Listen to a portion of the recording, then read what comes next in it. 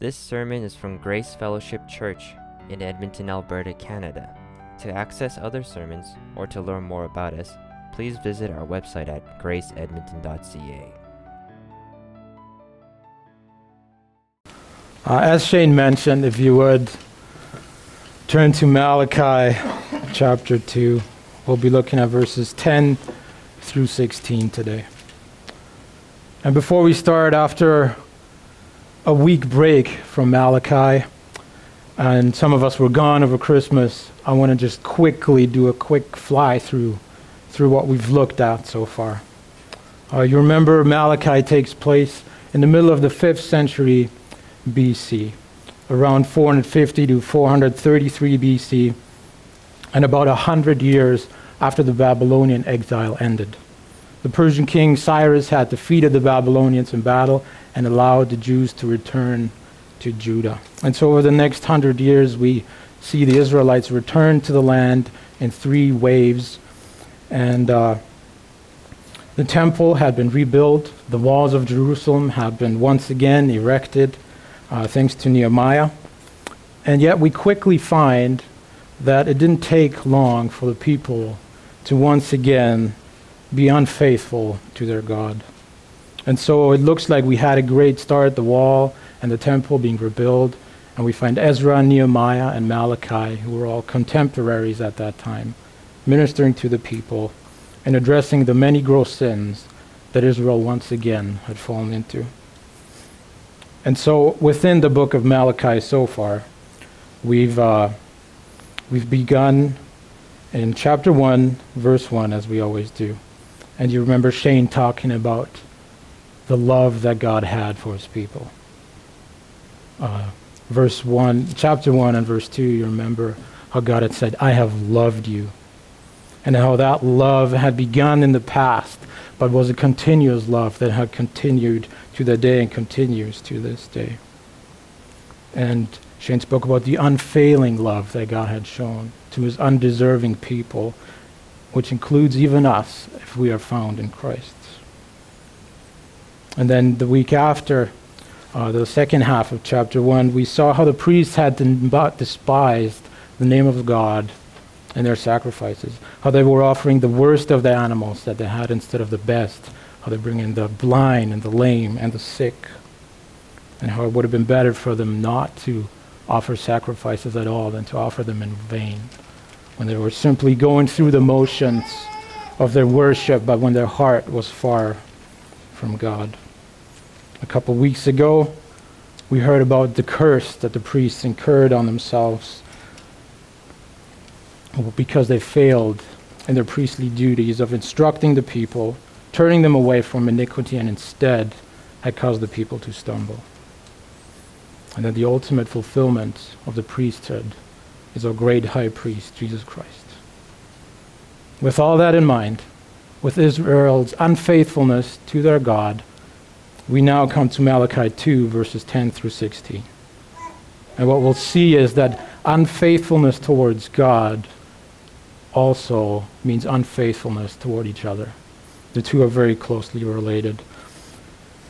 And so we see that the priests and the people, once again, being unfaithful not only to the Lord, but to each other in the way that they treat the marriage covenant. And Malachi has a timely message for us in a world where biblical concepts of marriage and family are under great threat and are treated with no regard or much contempt. Many simply marry for the sake of convenience or so-called financial benefit.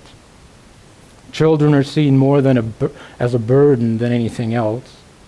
And the destruction of the Christian idea of family seems to be high up on the agenda of the world today, and will do anything in its power to try to demolish it.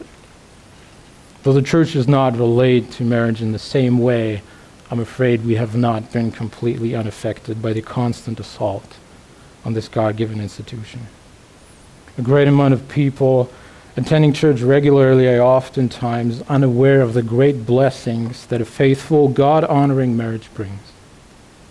How it affects their worship, their children, their children's children, and generations to come. how marriage is one of the greatest daily reminders of the gospel of our Lord and Savior, Jesus Christ. Too many of us enter relationships with unbelievers without even thinking about it. Where the Puritans saw the family as a small church that was to engage in daily family worship, we don't concern ourselves much anymore with raising up of godly children. We're content to pass that on to the Sunday school teacher or the youth pastor who may not even be qualified to be one. Oftentimes Christ in the marriage is standing on the sidelines, watching from the outside rather than being the central, the focal point, and the driving force of a faithful, lifelong marriage. And so as we work our way through this passage today, we'll see that Malachi is addressing each one of these points. And we will see him laying out much of the foundation of marriage that the New Testament continues to build on. So what we're going to do is first, you'll see it in your outline, we'll consider what constitutes a God-honoring marriage. And then once we looked at that, we will continue looking at three great blessings of a faithful biblical marriage. So in points 2 through 4, we'll see how marriage enhances one's worship, how it blesses us with godly children, and lastly, the blessing of the daily reminder, as already mentioned, of Christ and the imitation of Christ-like love. Now we're going to be talking a lot about marriage and couples today. I know we have a lot of singles here. My prayer is, I'm included, my prayer is that as we study this, that we will get a well-rounded picture of marriage. That within the body of this church, that we will be able to hold our brothers and sisters accountable to the biblical picture of marriage.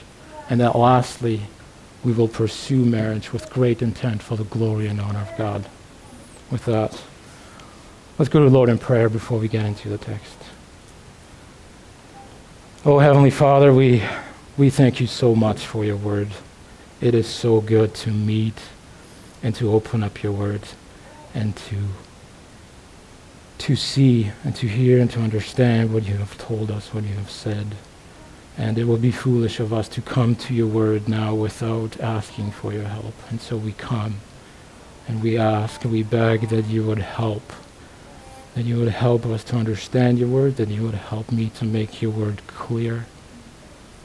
And that as a result, that you would be exalted in our hearts, that Christ would be made much of, that you would conform those of us who are married more and more to the image of their Savior as they imitate Christ and his love to the church in their marriages. But we ask, help us now as we dig into your word. In Christ's name, amen. All right, let's read the text. As I already mentioned, Malachi 2, verses 10 through 16. Malachi writes, "Have we not all one Father? Has not one God created us? Why then are we faithless to one another, profaning the covenant of our fathers? Judah has been faithless, and abomination has been committed in Israel and in Jerusalem. For Judah has profaned the sanctuary of the Lord, which he loves, and has married the daughter of a foreign god. May the Lord cut off from the tents of Jacob any descendant of the man who does this, who brings an offering to the Lord of hosts. And the second thing you do, you cover the Lord's altar with tears, with weeping and groaning, because he no longer regards the offering or accepts it with favor from your hand. But you say, why does he not? Because the Lord was witness between you and the wife of your youth, to whom you have been faithless, though she's your companion and your wife by covenant. Did he not make them one with a portion of the Spirit in their union? And what was the one God seeking? Godly offspring. So guard yourselves in your spirit, and let none of you be faithless to the wife of your youth. For the man who does not love his wife, but divorces her, says the Lord, the God of Israel, covers his garment with violence, says the Lord of hosts. So guard yourselves in your spirit, and do not be faithless." We'll jump right into our first point, a faithful, God-honoring, and glorifying foundation. We'll see this in verses 10 and 12. And what's happening is, you remember Shane, as he opened us in this series, talking about the structure of Malachi, how it's put together, where Malachi has several different disputations with the people and the priests. And we come to the third one now here, and Malachi brings a heavy charge against the people. Malachi says, essentially he says this to the people: if God, who had loved them, you remember chapter 1, verse 2, and is continually loving them, if that God is their Father, their Creator and their Master, if that God is the foundation of who and what Israel is, then why in the world are they being faithless to one another, and in so doing are profaning the covenant of their fathers at Mount Sinai? Now, it's not written in the text, but we can almost hear the people respond the same way they had responded earlier in the chapter, where they respond to Malachi with another question, where they say, Malachi, how have we been faithless? Tell us, how have we profaned the covenant of our fathers? And it's almost as if Malachi already anticipates that question. And if you look at verse 11, he continues, and he essentially tells them that all of Judah, the whole nation of Israel, everyone, from the priests down to the common people, was guilty of this sin. He says essentially, you're all guilty of this. All of you have profaned the sanctuary of the Lord and have married the daughter of a foreign god. This is a universal charge against the people. Now the question is, what does Malachi mean when he says the sanctuary of the Lord, which he loves, and when he speaks about marrying the daughter of a foreign god? The sanctuary of the Lord, in our immediate context, the context is important. If you look again at verse 10, where he says, have we not one Father? Has not one God created us? Our context in which Malachi uses this means that he's referring to the people of Israel themselves. They are the sanctuary of the Lord. And then we consider the Lord's words when he says, which he loves. Again, God had established that foundation right at the beginning of the book when he said, I have loved you and I continue to love you. Additionally, the Hebrew word used here for sanctuary, it refers to a sacred thing or a place. And in a more abstract sense, it means dedicated or consecrated or a holy thing unto the Lord. And the root word, it's interesting, from which that word comes, means to cause something to be consecrated or holy. Now, there's one place that I found in the Old Testament, in the Pentateuch, where Israel is declared as holy, where they are being told that they are loved by God in the context of intermarriage with pagans. If you would turn with me to Deuteronomy 7.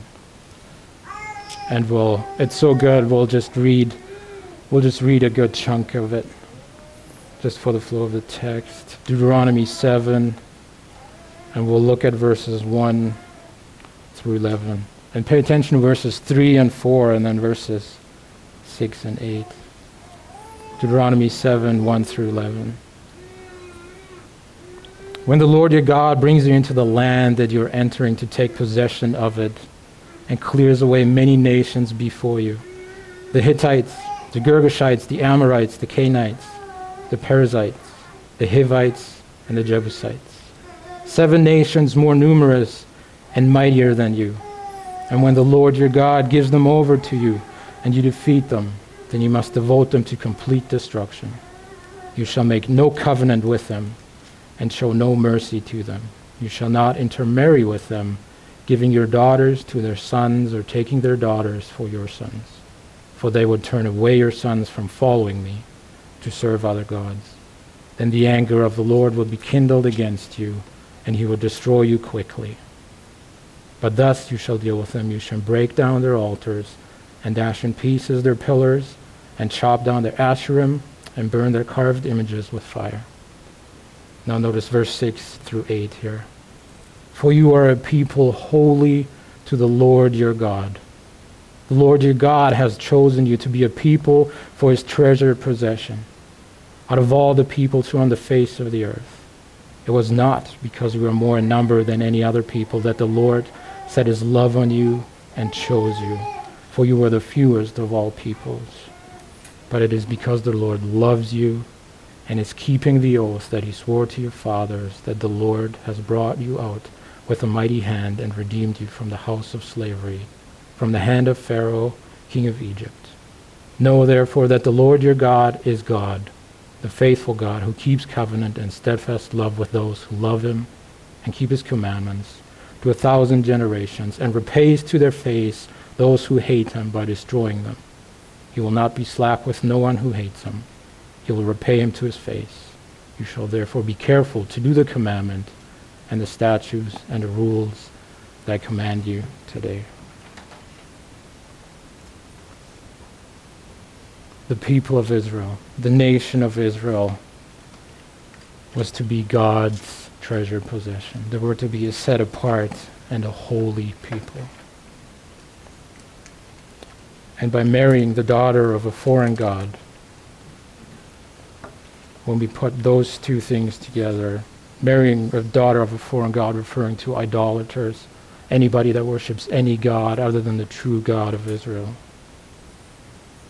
We see that by entering into marriage with pagans, that Israel had disobeyed the command of Moses, and that it also heavily stained their being set apart as a holy nation, a chosen people unto God.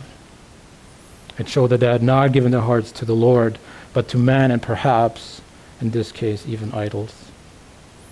And in verse 12, we see, if we return to Malachi 2, that this was a great abomination. God detested it so much, in fact, that in verse 12 he says he will cut off, he will destroy the lineage, the family line of anyone who had committed this. Well, Malachi is telling the people here that God cares deeply about the marriages of his people. Now, what do we do with that? I suggest that the same principle that Malachi lays out here remains true for us under the New Covenant, and that we find it laid out in the New Testament. If we think of 1 Peter 2, 9 and 10, you don't have to turn there. But Peter writes, "But you are a chosen race, a royal priesthood, a holy nation, a people for his own possession, that you may proclaim the excellencies of him who called you out of darkness into his marvelous light. Once you were not a people, but now you are God's people. Once you had not received mercy, but now you have received mercy." Anyone who does not believe in Christ is outside of that realm that Peter talks about. And all of us should be familiar with this section in Paul's second letter to the Corinthians, where he draws a clear distinction between the righteous and the unrighteous, between the believers and unbelievers. If you would turn with me to 2 Corinthians 6. I know we're looking at a lot of scripture today, but I don't think we can read too much scripture in a service. We'll look at 2 Corinthians 6, and we'll read verses 14 through 7, verse 1. Paul writes, "Do not be unequally yoked with unbelievers. For what partnership has righteousness with lawlessness? Or what fellowship has light with darkness? What accord has Christ with Belial?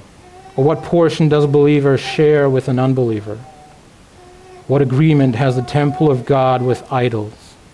For we are the temple of the living God. As God said, I will make my dwelling among them and walk among them. I will be their God, and they shall be my people. Therefore go out from their midst and be separate from them, says the Lord, and touch no unclean thing. Then I will welcome you, and I will be a father to you, and you shall be sons and daughters to me, says the Lord God Almighty. Since we have these promises, beloved, let us cleanse ourselves from every defilement of body and spirit, bringing holiness to completion in the fear of God." So the same principle that Malachi lays out remains for us today. God wants his people, even under the new covenant, to be separate from unbelievers in the most intimate relationships known to man, that is marriage. if you are desiring marriage, if you're actively pursuing marriage,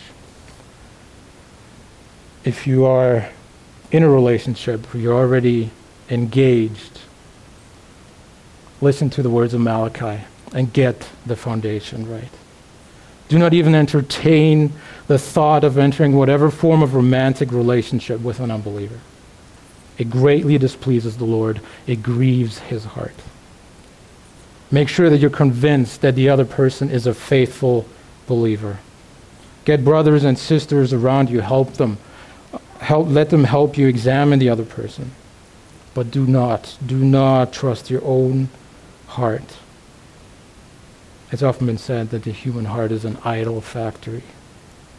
And if you've come to the point where you idolize marriage and you idolize this person that you're interested in, you will not think clearly. And most importantly, biblically. You will not think biblically. And so please do not put your soul on the line for a relationship that will only last for but a moment in light of eternity. We only have warnings regarding entering into marriage with those outside the faith. And I do not know of one scriptural example where disobedience to that command ended well. I think King Solomon, we all know about Solomon, he's the prime example of someone whose heart was being drawn away from God to a marriage built on the wrong foundation. Know that God loves you and has made you holy unto him through Christ. And he desires to have all your heart. So don't profane yourself. Do not be faithless by giving it to the world, by entering into a marriage covenant with an unbeliever. They have absolutely nothing to give you. Zero. They don't seek your good. God, and God alone, seeks your good, and he's given his Son, and he continues to give you in abundance, and you get to enjoy him eternally when he calls you home. So my charge is, do not be faithless in choosing a spouse. That is the foundation that Malachi lays out. And with that foundation laid in regards to who we are to marry, let's look at some of the blessings that come from a good, godly, faithful marriage. This brings us to our second point. Faithfulness in marriage promotes unhindered worship. It's verses 13 and 14. And what we'll see in these two verses is how faithlessness in the marriage leads to a hindering of God-pleasing worship. Look at verse 13. And the second thing you do, you cover the Lord's altar with tears, with weeping and groaning, because he no longer regards the offering or accepts it with favor from your hand. It's interesting, somehow the Israelites, in all their despising of God, and all their going through the motions, somehow perhaps by God's grace, they were aware that their worship was no longer being accepted by him. One commentary that I looked up says that the Hebrew expression in verse 13 there, that's translated regards, means to turn oneself with pleasure towards something. Meaning that because of the faithlessness in their marriages, God was no longer with pleasure looking upon and accepting the offerings of the people. And I thought about, and that should be a terrifying thought to all of us. I think if we think about the fact that we can, either individually in the privacy of our homes or when we come together corporately, that we can come here, that we can read the word, that we can pray the word, that we can preach and we can sing the word, we can partake of the Lord's Supper week after week and after week, and that potentially God is not pleased if our marriages are in shambles.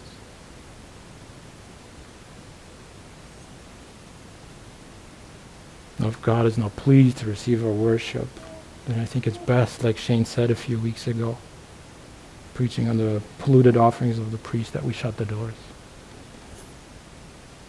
So we might as well not meet at all and we'll just go somewhere else. It's a terrifying thought to me. Now Malachi continues, let's see in verse 14, giving us the why. God no longer regarded the worship of his people. I've already hinted at it. But he says, but you say, why does he not? Because the Lord was witness between you and the wife of your youth, to whom you have been faithless, though she is your companion and your wife by covenant. I looked at a lot of commentaries on this passage. It was quite something. But scholars end up on different sides in this verse as to why exactly God no longer regarded the offerings of the people. Some argue that it refers to the divorces mentioned in verse 16. Others suggest it refers to the men entering perhaps into polygamous marriages by marrying foreign daughters in addition to their Israelite wives, the wives of their youth, as the text says, and no longer giving their first wife the place of honor that she was to have. I don't think there's a need for us to enter this discussion here and now today, but whether Malachi has divorce or polygamy in mind, I believe the underlying heart issue remains the same in either case. The people fail to honor and love the wives that they first entered into a marriage covenant with, and did not regard them any longer or no longer delighted in them. Academics that study ancient Israel said that marriages at the time were mostly a civil affair more than anything else. There was no real religious confirmation to it as we would do it today. So perhaps apart from the self-righteousness of the people and their pride and being deceived by their sin, perhaps that is one reason why they would ask why God no longer regards their offerings. And the answer that Malachi gives is profound, really. He says, God was a witness between husband and wife. He's telling them that marriage was and is not a private matter between the husband and wife. He tells them that the Lord sees, that he cares deeply about marriage, and that he will hold each of them accountable for it. God cares so much about the marriages of his people that faithlessness in that area will have an immense effect of how he relates to worship. Now, men, women, those of you who are married, when you've gone through a season of coldness, perhaps when you haven't found joy in your worship, when you felt like maybe you're worshiping in vain, when you're not seeing the point in coming to church or worshiping, when you feel like your prayers are empty, when you feel like you have no fervency, no earnestness in your prayers, have you ever stopped and seriously considered the state of your marriage?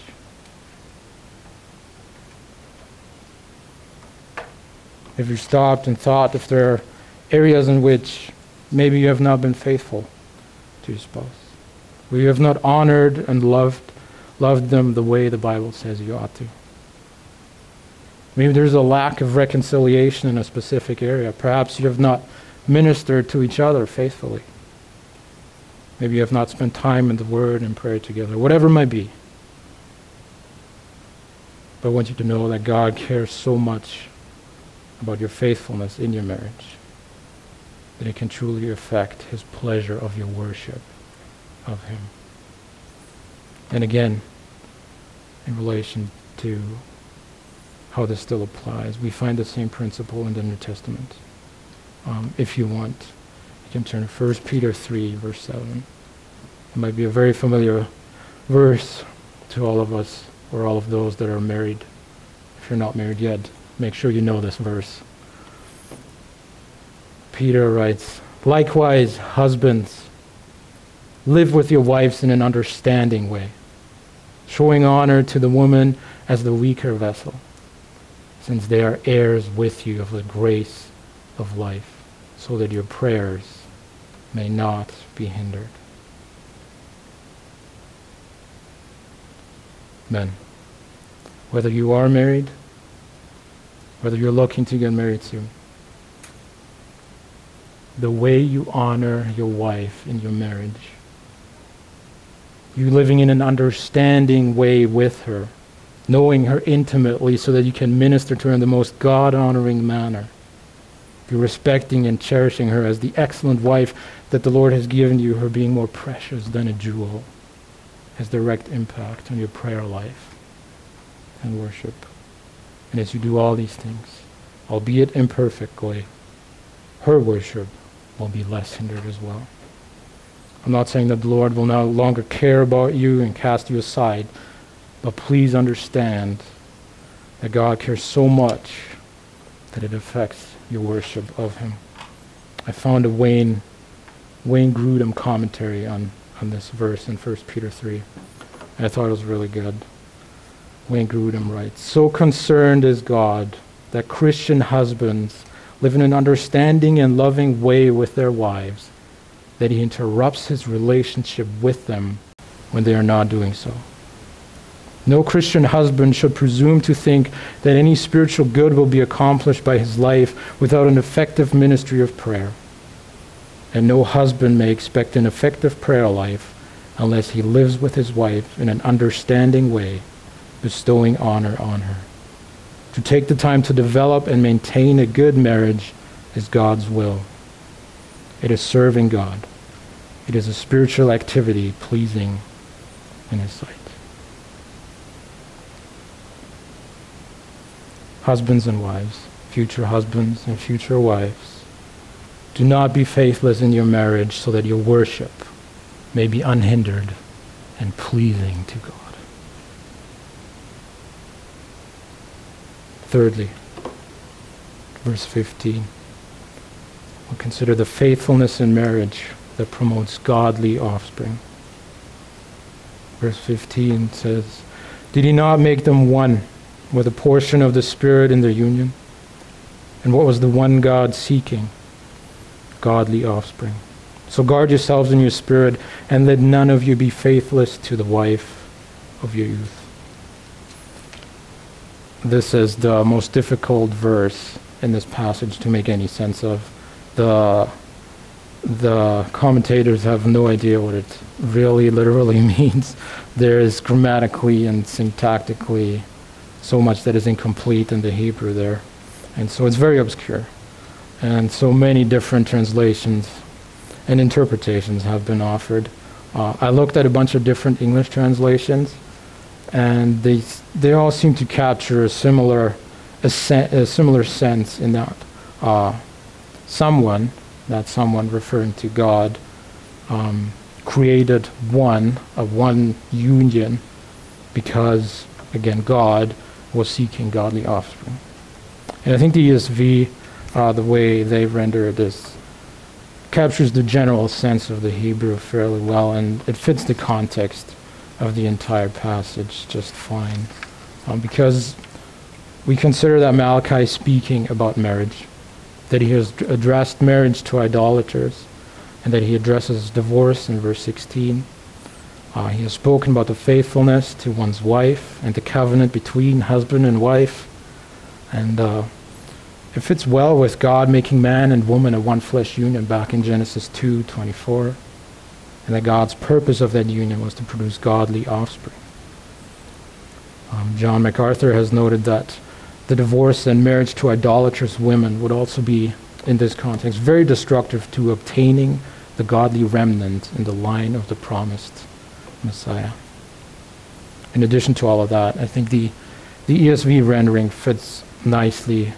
Neil has read it for us with Matthew chapter 19 and what Jesus says to the Pharisees there when he calls them to remember that a man is to hold fast to his wife, and that what God had joined together, no man was to separate.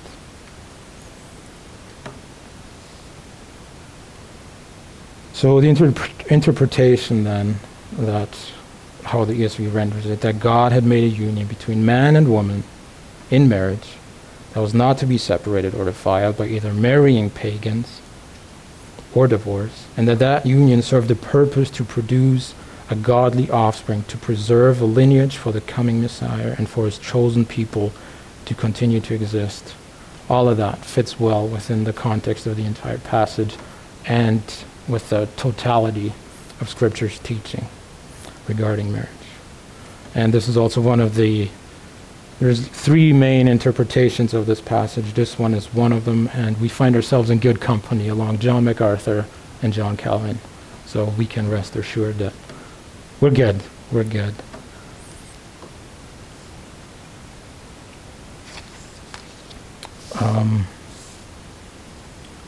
Before we continue, I want to say this. I'm aware that when we talk about marriage and everything associated with it, it can sometimes be a very sensitive and difficult subject for some of us, and perhaps some of us in this room have experienced divorce and family somewhere.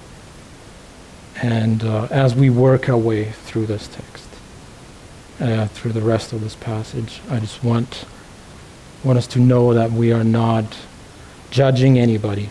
We do not know any circumstances or anything like that. Scripture permits divorce under very, very strict circumstances. And there's always forgiveness to be found in Christ. But what Malachi has laid out here is the God-intended ideal for marriage. And we ought to pursue that with all our might. But in a fallen world where people sin, divorce is a reality, and we cannot deny that. And if some of us have experienced this or have gone through this, I don't know. You being here is such a praise item to God that you are a faithful believer, that you raise your children faithfully in the Lord, and that is a testament to God's grace in your life, and that He accomplishes His purposes and works all things for the good of His people. So I praise Him for your faithfulness to Him, if that applies to you. Now going back to the godly offspring, let's think through that a little bit. Children, we know from Scripture, are a heritage from the Lord. They're a great gift and a blessing to any marriage. And the best environment for children to grow up, to become godly, Christ-loving, Christ-exalting, gospel-proclaiming men and women, which is what God desires them to be, is a home where the father and the mother are committed to be faithful to their marriage covenant before the Lord and aim to raise God-fearing children. The best setting for godly children is a home where the father is the spiritual leader, leading daily family worship, where he loves his wife like Christ loved the church. A home where the mother loves her husband and children, where she's self-controlled, keeps herself pure, and works in the home.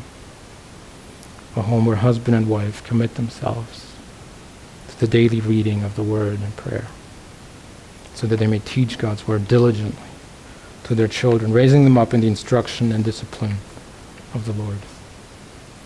Faithful marriages with godly children that end up being on fire for Christ are essential for the upholding of our moral society.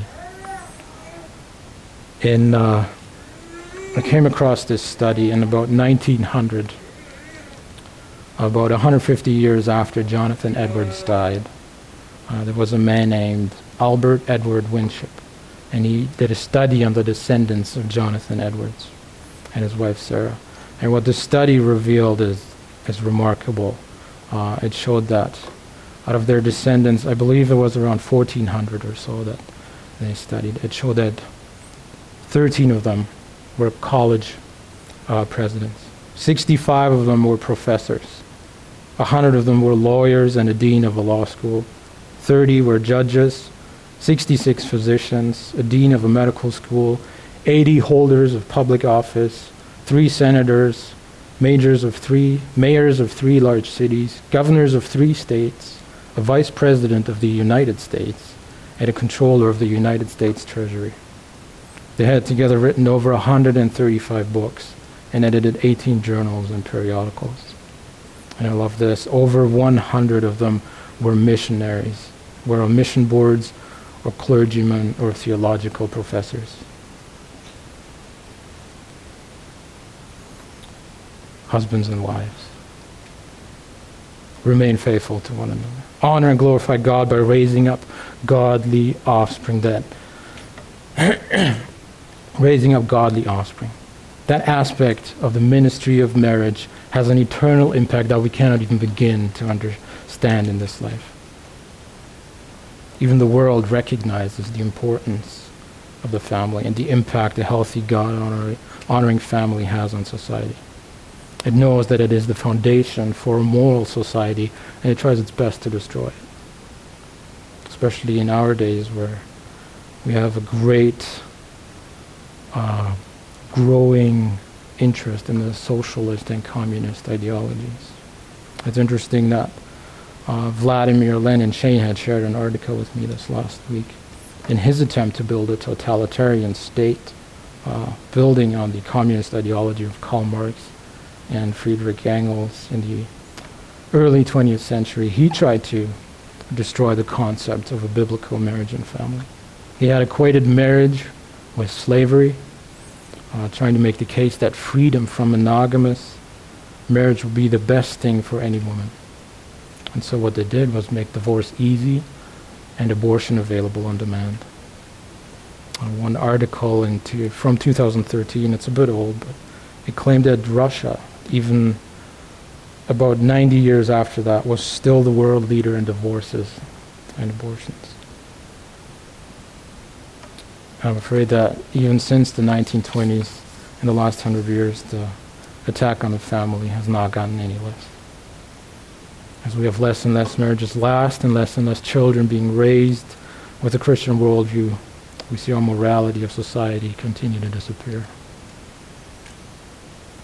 Again, parents, those of you who are anticipating to be parents in the not-so-distant future, do not believe the lies of the world when they tell you that marriage is a form of slavery. Don't believe when they tell you that children are nothing but a burden that take away your free time, your time with the boys or shopping trips with the girls, whatever it may be. Don't believe that they just cost you money and cost you headaches.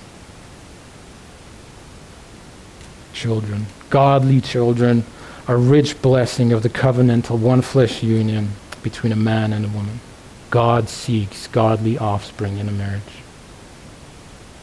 So commit yourselves to the teaching and the instructing of your children in the Word of God, for the glory of God, and the continued proclamation of the gospel to the ends of the earth for generations to come.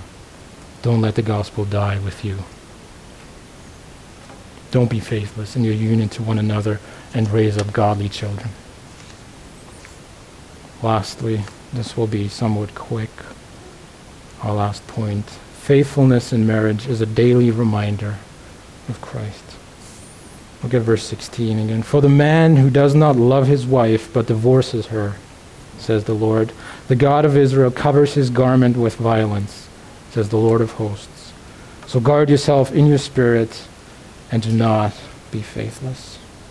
Once again, you might notice a footnote in your Bible telling you that the first half of the verse could also be translated something as, the Lord, the God of Israel, says that he hates divorce and him who covers his garment with violence.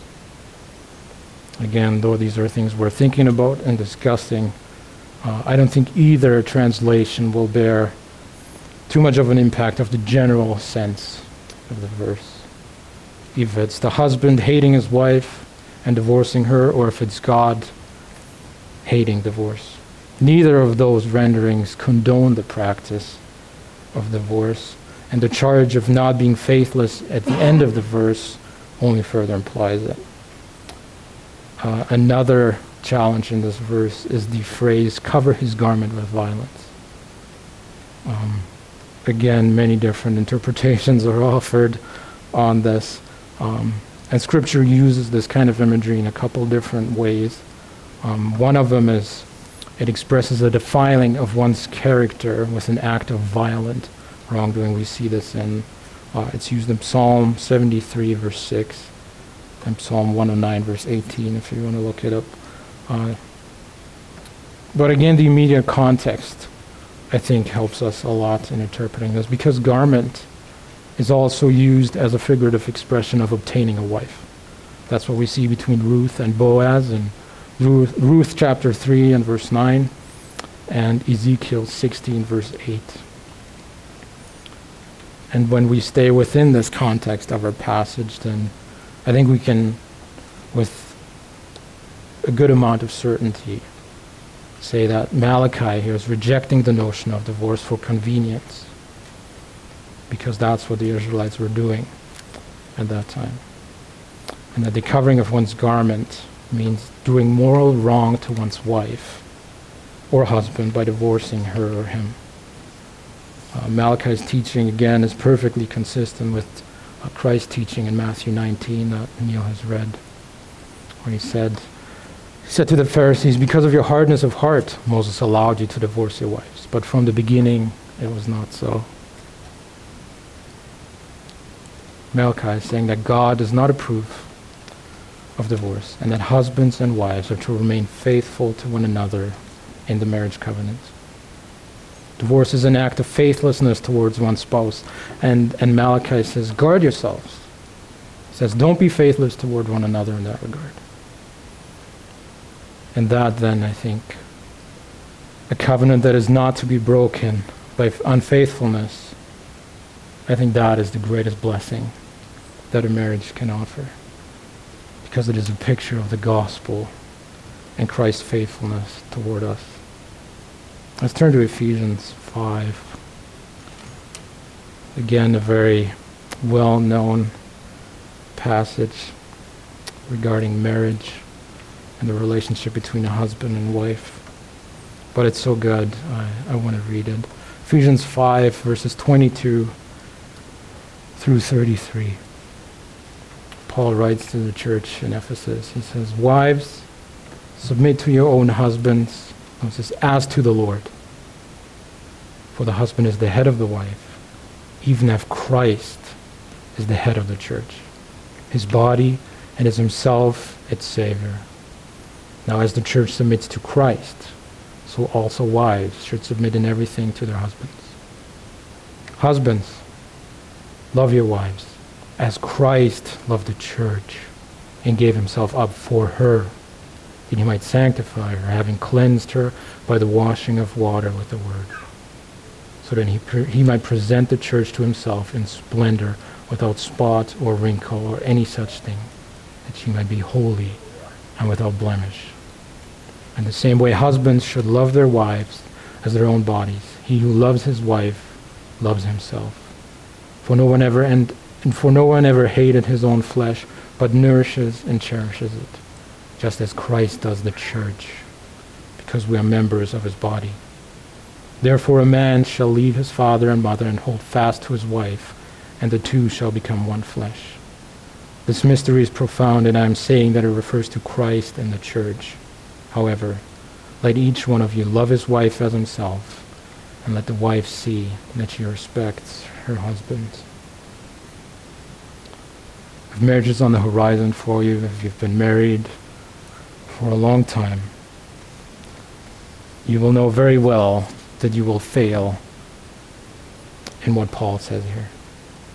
Every husband, every wife will fail at some area at some point or another. Husband and wife will sin against each other in many different ways. There's pain, and there might be anger, and there might be frustration, and when that happens, you must let the nature of marriage, what Malachi lays out for us here, the picture of what marriage is and what it represents, you must let it steer you toward continued love and faithfulness for one another.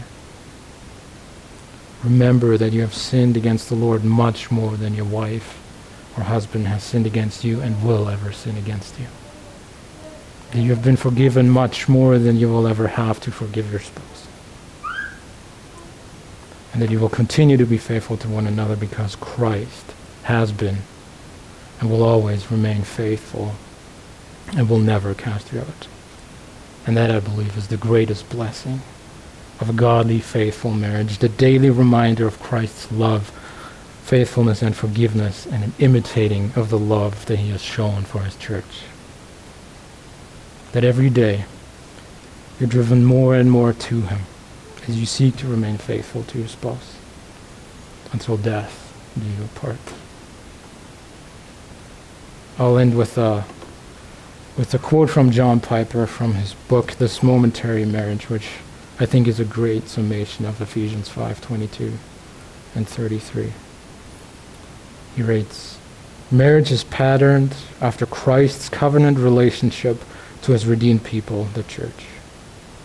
And therefore the highest meaning and the most ultimate purpose of marriage is to put the covenant relationship of Christ and his church on display. That is why marriage exists. If you are married, that is why you are married. If you hope to be, that should be your dream. Let's pray.